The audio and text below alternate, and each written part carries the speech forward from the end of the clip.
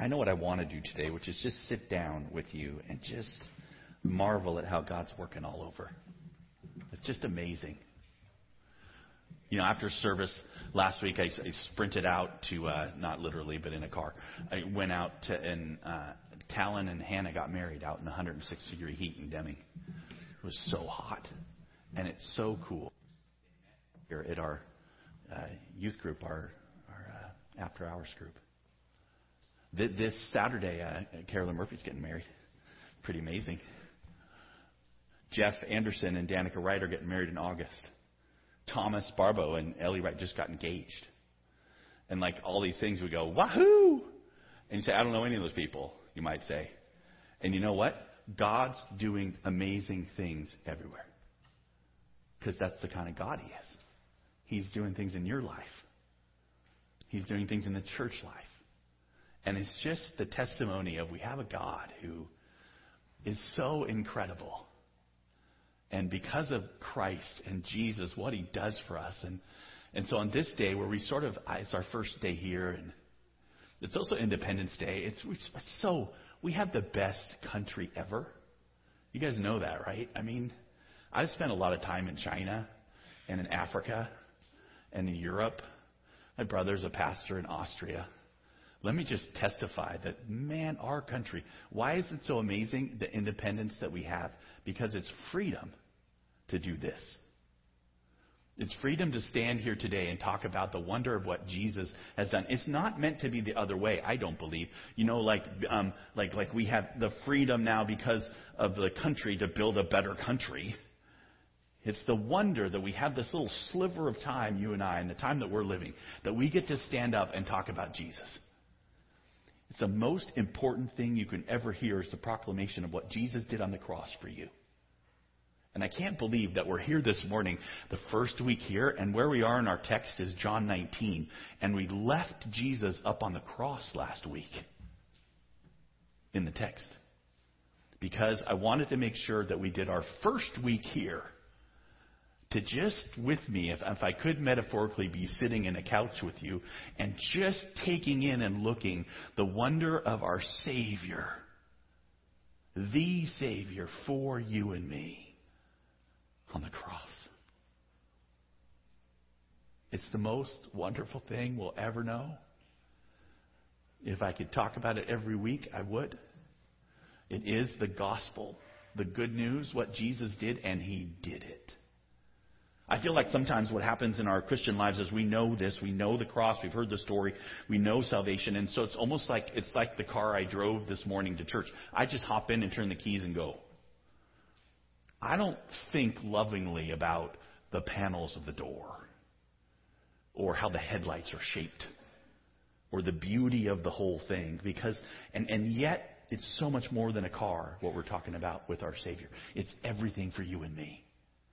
And so would you just for a few minutes, we're going to take today from the cross and we're going to talk about the event of our lives again. And I want to just show you in the text that John writes, because he writes so clearly and so amazingly of our Savior that it might get into our hearts the wonder of what Jesus Christ is for you and me today. This is what makes us a community. This is what makes us a church. This is what we stand. This is what we long to have independence for, is to proclaim freely Jesus. So would you remember John 19, and we're going to start with this event, one event, and I want to show it to you again through this paragraph in chapter 19. It starts in verse 23.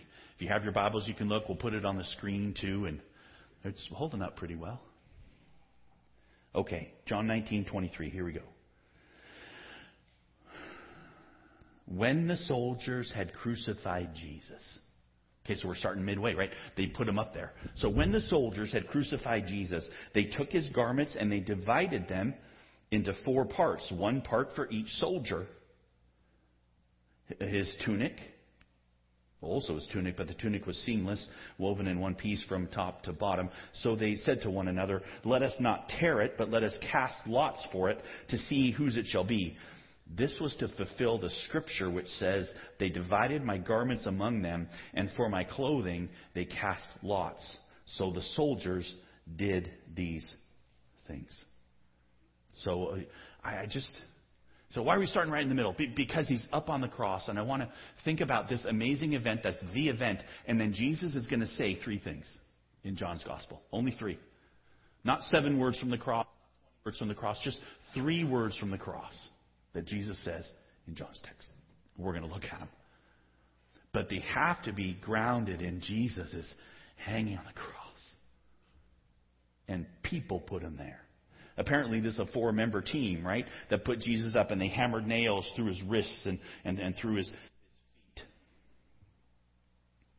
They divvied up the spoils of victory then. And they're, so there's 4 parts, and then his tunic. Well, his tunic's kind of his undergarment. They're rolling dice for his underclothes. What does that mean? It means Jesus hanging naked on the cross. That's what it means. So think of it, will you? Go ahead. The humiliation of that. The King of the Jews, the Son of God, bleeding, naked, crown of thorns. He's allowing the very ones who drove in the nails to divide up his clothes because he didn't have to do any of it. This is the grace of God. His action for us. Not imposed, he paid. Fulfilling Scripture, it says. What Scripture? Whenever it says this is to fulfill the Scripture, you go back and you look. What is it Jesus is saying as he on the cross knowing what's happening? And John saying, this is what happened. Well, we go back and we look at the text, and that's probably Psalm 22. So just hear it. This is our Savior. I am poured out like water. All my bones are out of joint. My heart is like wax. It is melted within my breast. My strength is dried up like a potsherd. My tongue sticks to my jaws. You lay me in the dust of death. Dogs encompass me. A company of evildoers encircles me. They have pierced my hands and feet. I can count all my bones. They stare and gloat over me. They divide my garments among them. For my clothing they cast lots. That's Jesus' experience. Man, the wonder of our Savior. He did this for us. I have trouble taking in, I have trouble wrapping my hands because I'm so steeped in the culture. I'm used to the stories, I kind of grew up on Disney like everybody. I'm used to the hero or the princess or something where a bad tragic thing happens and then they get through and it ends all happy. That's not this. Right? This isn't like someone's going to come in and rescue Jesus.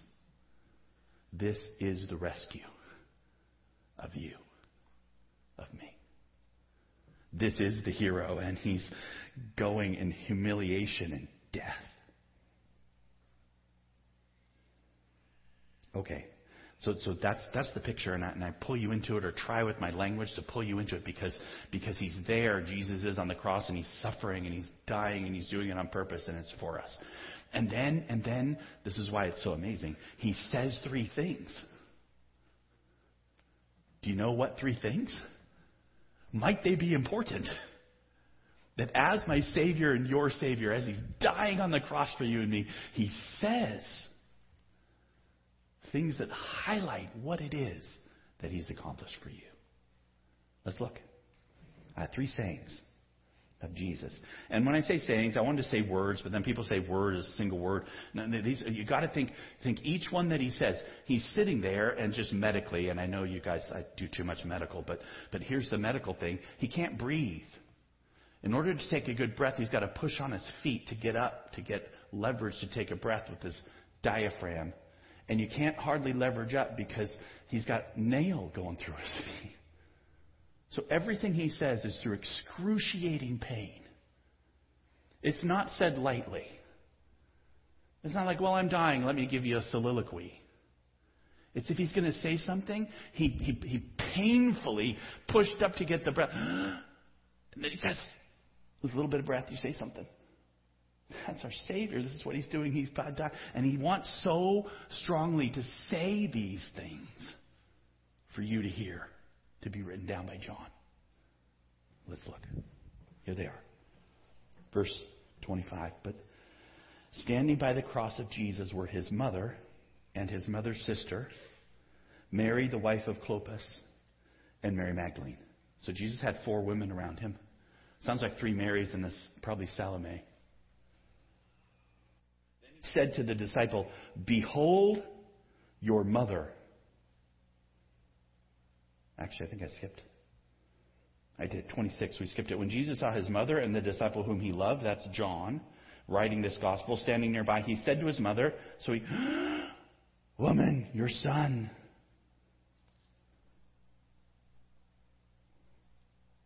And then he said to the disciple, "Behold your mother." And from that hour, the disciple took her to his own home. Okay, come on. So there's 4 men standing there. They're the soldiers. There's 4 women standing there. It's like humanity gathered around Jesus. Right? And it's not an afterthought what Jesus says. He knows he's going to the cross. He could have told John privately aside, "John, I'm going to the cross. When it comes, make sure you take care of my mom." He didn't do that. He's doing this on the cross for a purpose. You got to think, I know you guys are like, well, what does it mean? No, walk with me just for a second, because you realize that Mary, who's Jesus' mother, had other kids. They weren't evil kids. One of them is James, who's going to be James. He's not saved yet. They didn't accept Jesus when he was on earth.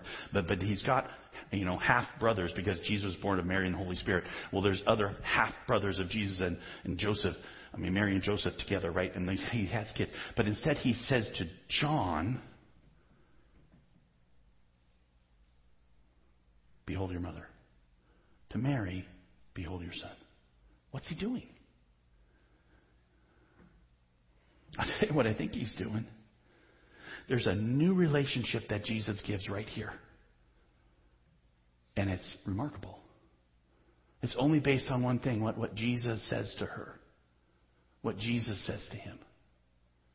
Do you know in the church, and you know the church is a new body, Ephesians 4 says we're all one family. And so you say, hey, and so relationships start to be built just around one thing. What's the one thing? The cross. The cross. It's not a relationship of everything. I'm not talking about community in general. I'm talking about Jesus starts to build bonds between specific people that are his, that are going to be forever. That's us together. But it's not everybody with everybody. That's okay, right? Sometimes we get this weird thing on either side. We think on the one side we're like, well, I'm free in Jesus. I'll just be myself. No, God starts to do something. Like with marriage, where God does something amazing. God puts people on your heart and in your life that now you have a connection with. And what's the connection? The gospel. The Lord does something and you get connected to somebody, and it's fantastic. Because we're all family. And yet he doesn't say, "Oh, church, take care of my mom." He doesn't say, "All of you be connected to everyone else with the same amount of depth." No, it's Jesus makes relationships and gives life in new ways. And it's happening as he's on the cross. And he says, particularly of his mom. His mom doesn't need to be cared for. She's got brothers. And these 2 people that he puts together, by the way, I could imagine if you're strategic, or if you have a strategic mind, like some people do, they're like, wait a second, John's one of the 11. Wouldn't it be more strategic if we went to India? And he's not like, instead his life is spent caring for Jesus' elderly mother. No, that's not true. Why? Because Jesus told him to do something. What do? You do it. Like everything we are is about what Jesus has done for us. And so if Jesus says, hey, this is the thing, I want you to do this, and that goes in your heart and the Holy Spirit moves in you, there's not like some great task and some little task. There's, this task, Jesus is working, and he's working all over. And he may be working to pull you towards one particular person that you're going to spend your life on and bless them and love them and be with them. And there's someone else over here that's doing it that way. And there's 3 people over there doing that. And there's this ministry over here happening, but you're not part of it. You're part of this one over here. And it's all amazing. This is how Christianity works, right? Jesus does what he wants. He creates his church. It's not us trying to be Jesus and trying to hold everything together, or the church trying to be some monolith of everybody loves everybody exactly the same. We love everybody, but the Lord does special connections. That's okay. In fact, that's here in the text. Jesus on the cross doing that with John and his mom. I think it's remarkable. I think it's fantastic. And I think, again, I sit on the couch with you looking and with tears in my eyes at the wonder of what Jesus is doing. And I hear from Jesus, look, he's at work making these connections. I don't have to be the person that's making sure everything happens. I need to listen to my Savior. I need to get my eyes on the cross. Amazing things will happen. They will. Okay, that's the first saying. Here comes the second. It's short. This is Jesus in agony, and he says just three things. Here's the second. After this, Jesus, knowing that all was now finished, said, to fulfill the scripture, I thirst. It's one word. I thirst. So a jar of sour wine stood there, full of it. And so they put a sponge full of the sour wine on a hyssop branch, and they held it to his mouth.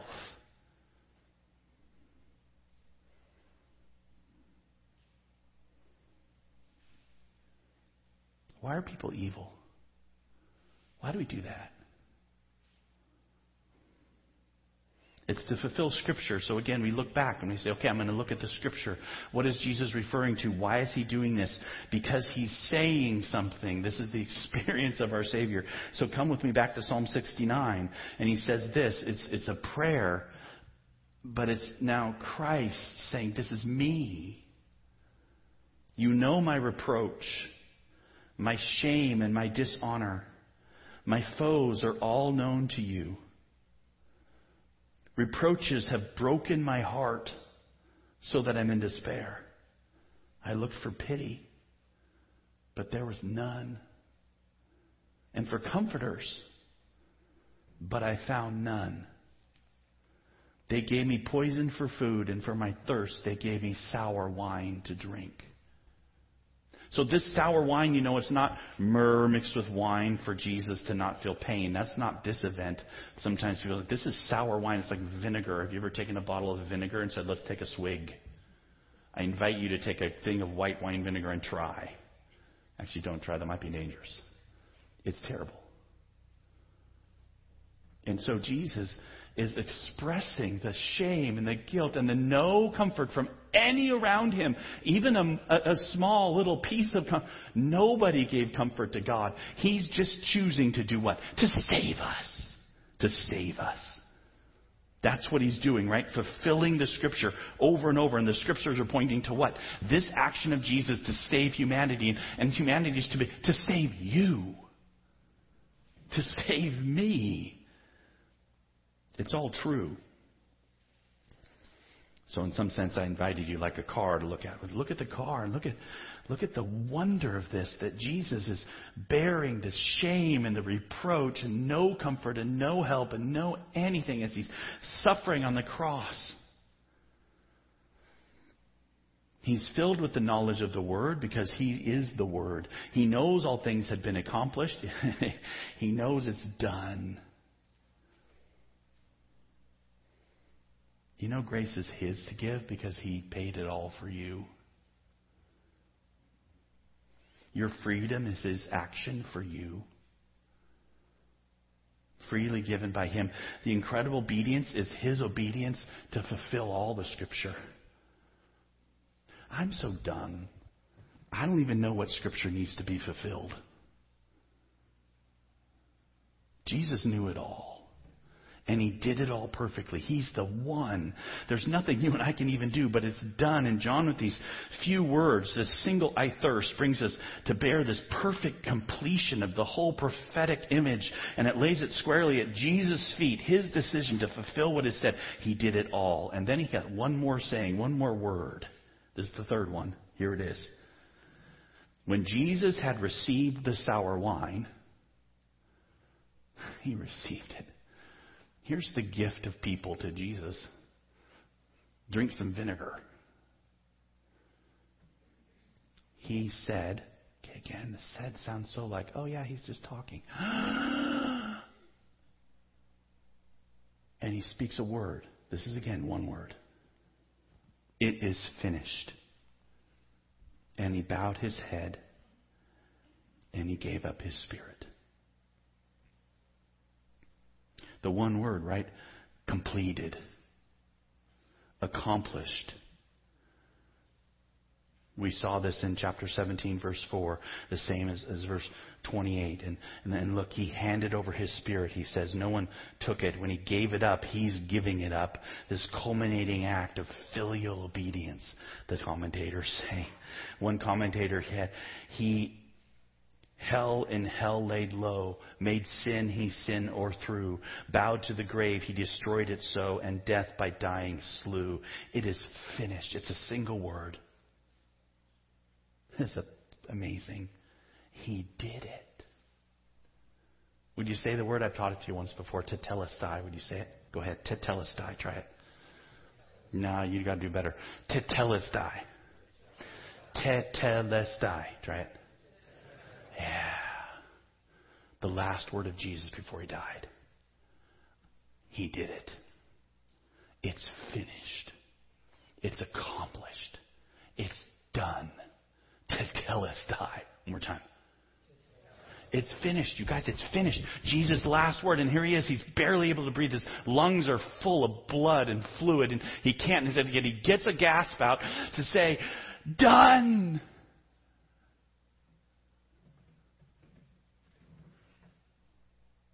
What's finished? Everything he came for. Victory over Satan and death and sin. God the Maker, the highest King, not hopping down off the cross, but dying for you. It is finished. Tetelestai. No more needed. You know what I expect at that point? I want to hop over to Matthew's Gospel. Because Matthew's Gospel, the heavens split and the graves opened and the veil of the temple was torn and it's like the earth shuddered.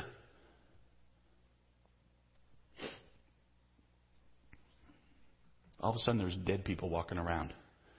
And it's not a zombie movie. It's amazing, right?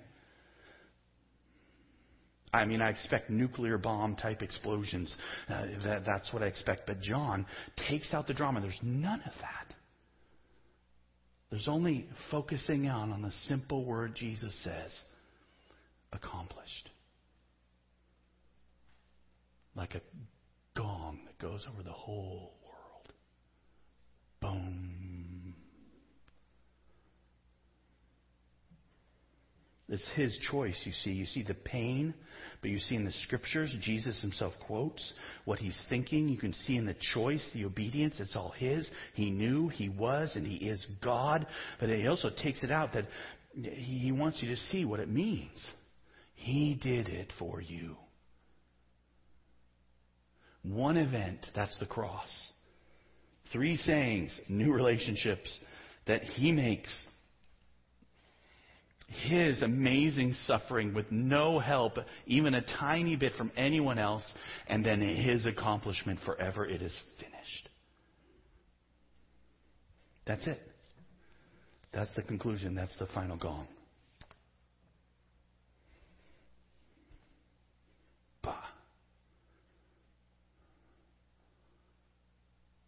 It's not the end of how John does it, you know. John has this final scene to present. We're going to have to do it next week. We're getting too late. But it's amazing. This idea that comes in then is our Savior has finished it all. And if he's finished it all, that's where the truth is. And I invite you today to know this is where our church is standing, where we've stood forever, where we start, where we begin, where we're going to end, is that Jesus Christ, the Alpha and Omega, has done it all. And therefore we take it in on this Independence Day today. We go, man, I'm so excited for what America is and what we stand for. We stand for freedom. Yeah, we do all those things in order that we might stand this morning and you might be able to speak. And whoever you say, you know what? Jesus Christ has paid it all for me. It is so not the moral story that you want to build a better place. It's not the ability of us to build and grow and make beautiful and overcome. It's not that. We're not America, not a Christian nation. We are enjoying these freedoms so that you and I can be Christian, can speak out boldly. Do you know what the truth is? You'll never be good enough. You can't help God. You can't be the person that you would long even to be yourself the hero. But you know what? I know the hero. Do you know what his name is? It's Jesus. And I got a cool Greek word to talk to you about. Tetelestai. It's awesome. Because it's finished and he did it now and forever. Oh, what a Savior. And so today, and I know this is a hot and new place and going around, I can't say how excited we are to be a congregation, to be a church that gathers around the cross and looks to Jesus and says, we are just so amazed at what he has done for us. And all that we enjoy and all the blessings that we have are because he's paid for us. Don't leave that. Rejoice in it. Let's pray.